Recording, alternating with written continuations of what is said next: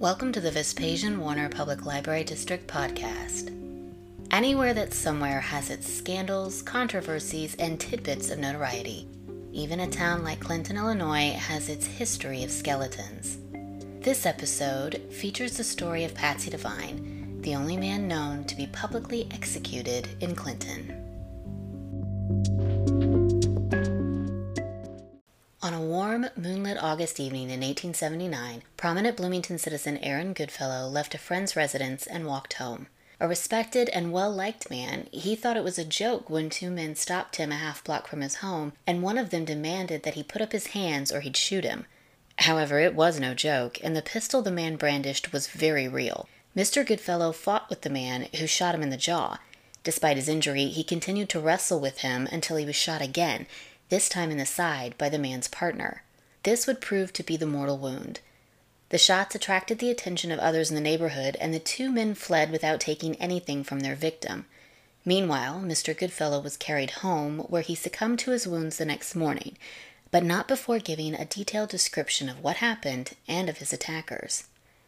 Suspicion immediately fell on two men who fit Mr. Goodfellow's description, noted thugs as they were called later in the papers, who had been in Bloomington for several days, Harry Williams and Patsy Devine.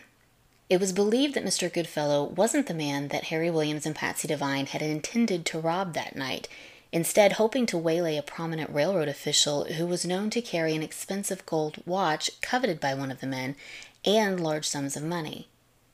From Mr. Goodfellow's account of what occurred that night, it was believed that Harry Williams fired the first shot that hit Mr. Goodfellow in the jaw, and Patsy Devine was the man who fired the fatal shot to Mr. Goodfellow's side.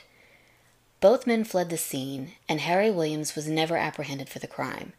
Patsy Devine, however, escaped first to Odell and then to Alton before fleeing east, where he was ultimately captured in Port Jarvis, New York, months later. Though Devine maintained that he'd left Bloomington the morning of the murder, numerous witnesses placed both Devine and Williams in Bloomington near the scene of the crime, including a group of children who'd seen them during the day, a man who'd bumped into Devine and another man in the park that evening, two women who swore they saw the men together not long before the murder, another man by the name of Colonel Johnson who identified Devine because he'd at first mistook him for a friend, and it was only when Devine looked at him that he realized he was mistaken, and finally, several of Devine's own acquaintances swore that he was in Bloomington until late that evening. Further, a handkerchief spattered with blood was found near the crime scene and was identified as one that had been given to Williams by a local sex worker. As far as the prosecution was concerned, the evidence was overwhelming. And so, Patsy Devine was charged with murder and put on trial.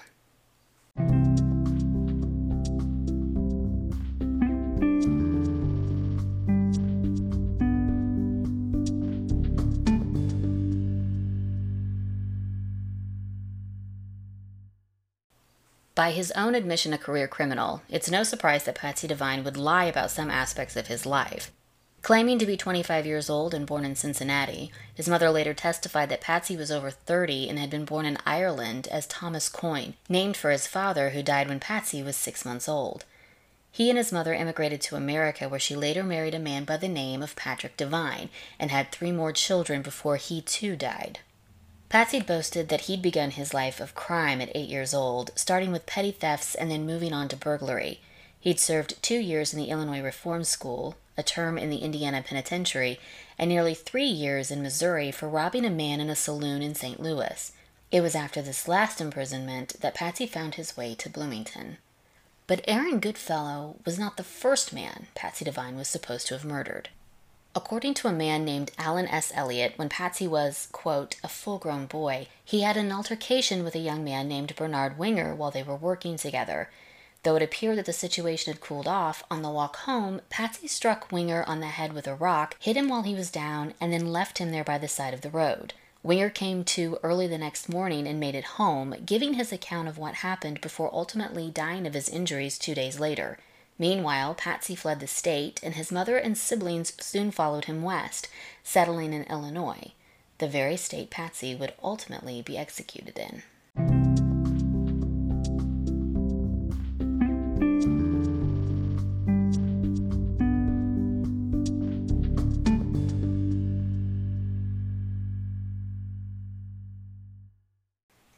Due to the notoriety of the case, the trial was moved to DeWitt County. There, on Monday, December 21st, 1880, the first Patsy Devine case began.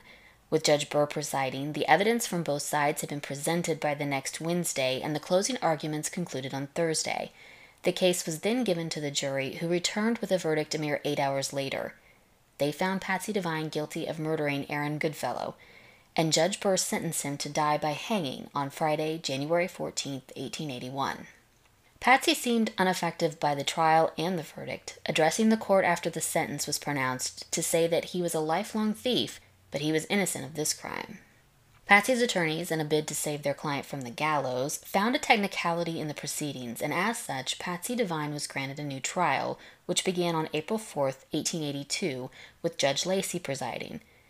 Though a couple of the prosecution's witnesses had died since the first trial and another had relocated and couldn't be found, the conclusion was the same. Patsy Devine was again found guilty and was again sentenced to death. Another appeal by Devine's lawyers proved ineffective, and his fate was sealed.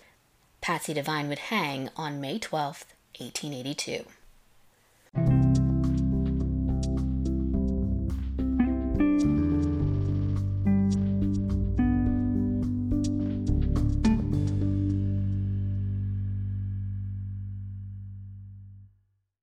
This time, Patsy didn't take the news of his doom well, and he threatened to commit suicide rather than be executed.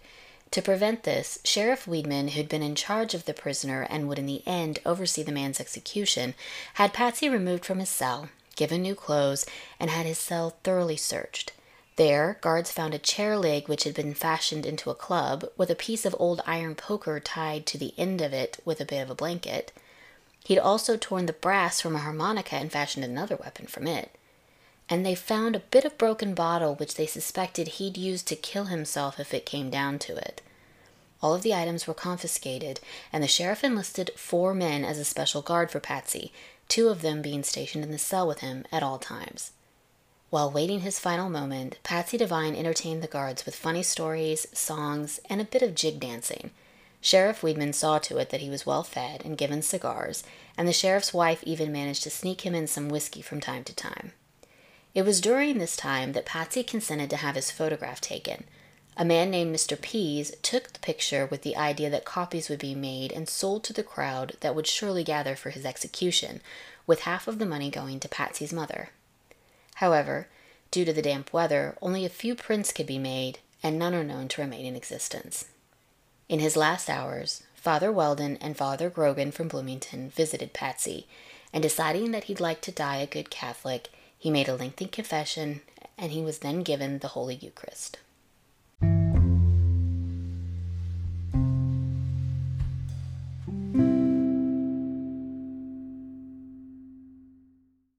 The morning of May 12, 1882, Patsy Devine was led into the debtor's room in the DeWitt County Jail where the gallows had been built.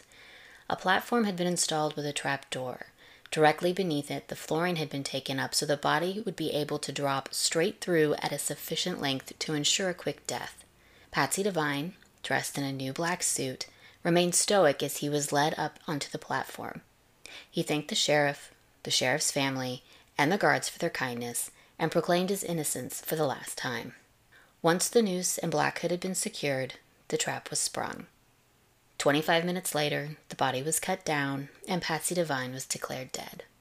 His body was then taken to the courthouse, where it was laid out for a public viewing. Hundreds showed up, mostly out of curiosity and because the rain that day had kept them out of the fields. Though Patsy had wanted his body to be sent to his mother in Alton, his sister denied the request. He was buried in Woodlawn Cemetery in Clinton, a rare potter's grave with a headstone, the only known man to be publicly executed in Clinton, Illinois.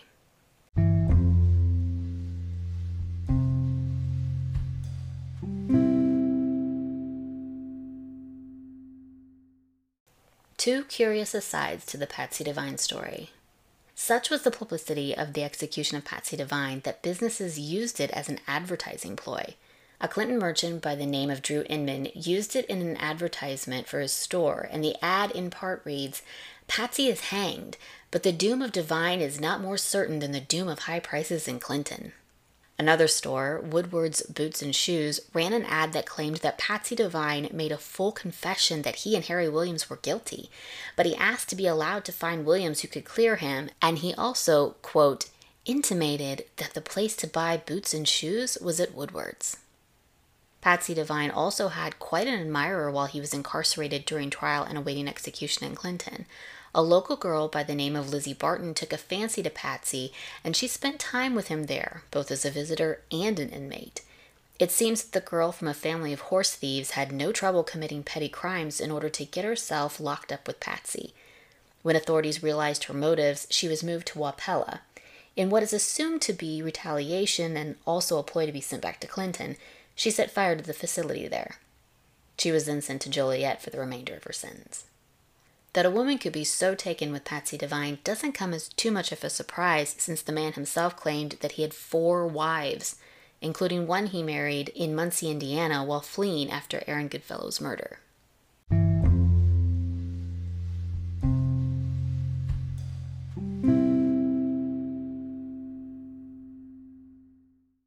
While incarcerated in the Bloomington jail, Patsy composed a poem which provides a fitting conclusion to his story. Patsy's poem. While sitting in this silent chamber and nothing else to do, I thought I would compose a song and write it, friends, for you. I am not much of a poet, though I'll do the best I can to try to keep my courage up and bear it like a man. I was born in Cincinnati and in Ohio State. Little did I think, my friends, I would ever meet such a fate. I was brought up by honest parents who thought the world of me, and this is the first I've been deprived of liberty. It was on the 4th of August in 1879, from house to house the news was spread that Aaron Goodfellow had been shot, and soon he would be dead. Suspicion pointed toward me, they rushed upon their prey, and I was forced to prison to await my trial day. They took me to the station house, from there to the county jail, where iron bars surrounded me. There my troubles to bewail. I never did the cruel deed, God knows I'm not to blame, although I have been convicted and must suffer all the shame. A word to my old mother and my sisters kind and true, remember I'm innocent, though I must part from you. Any you, my kind relations, I know you wish me well, but my feelings at this moment no human tongue can tell. Before I close this rhyme, I'll not forget to mention my good jailer, Mr. Franks.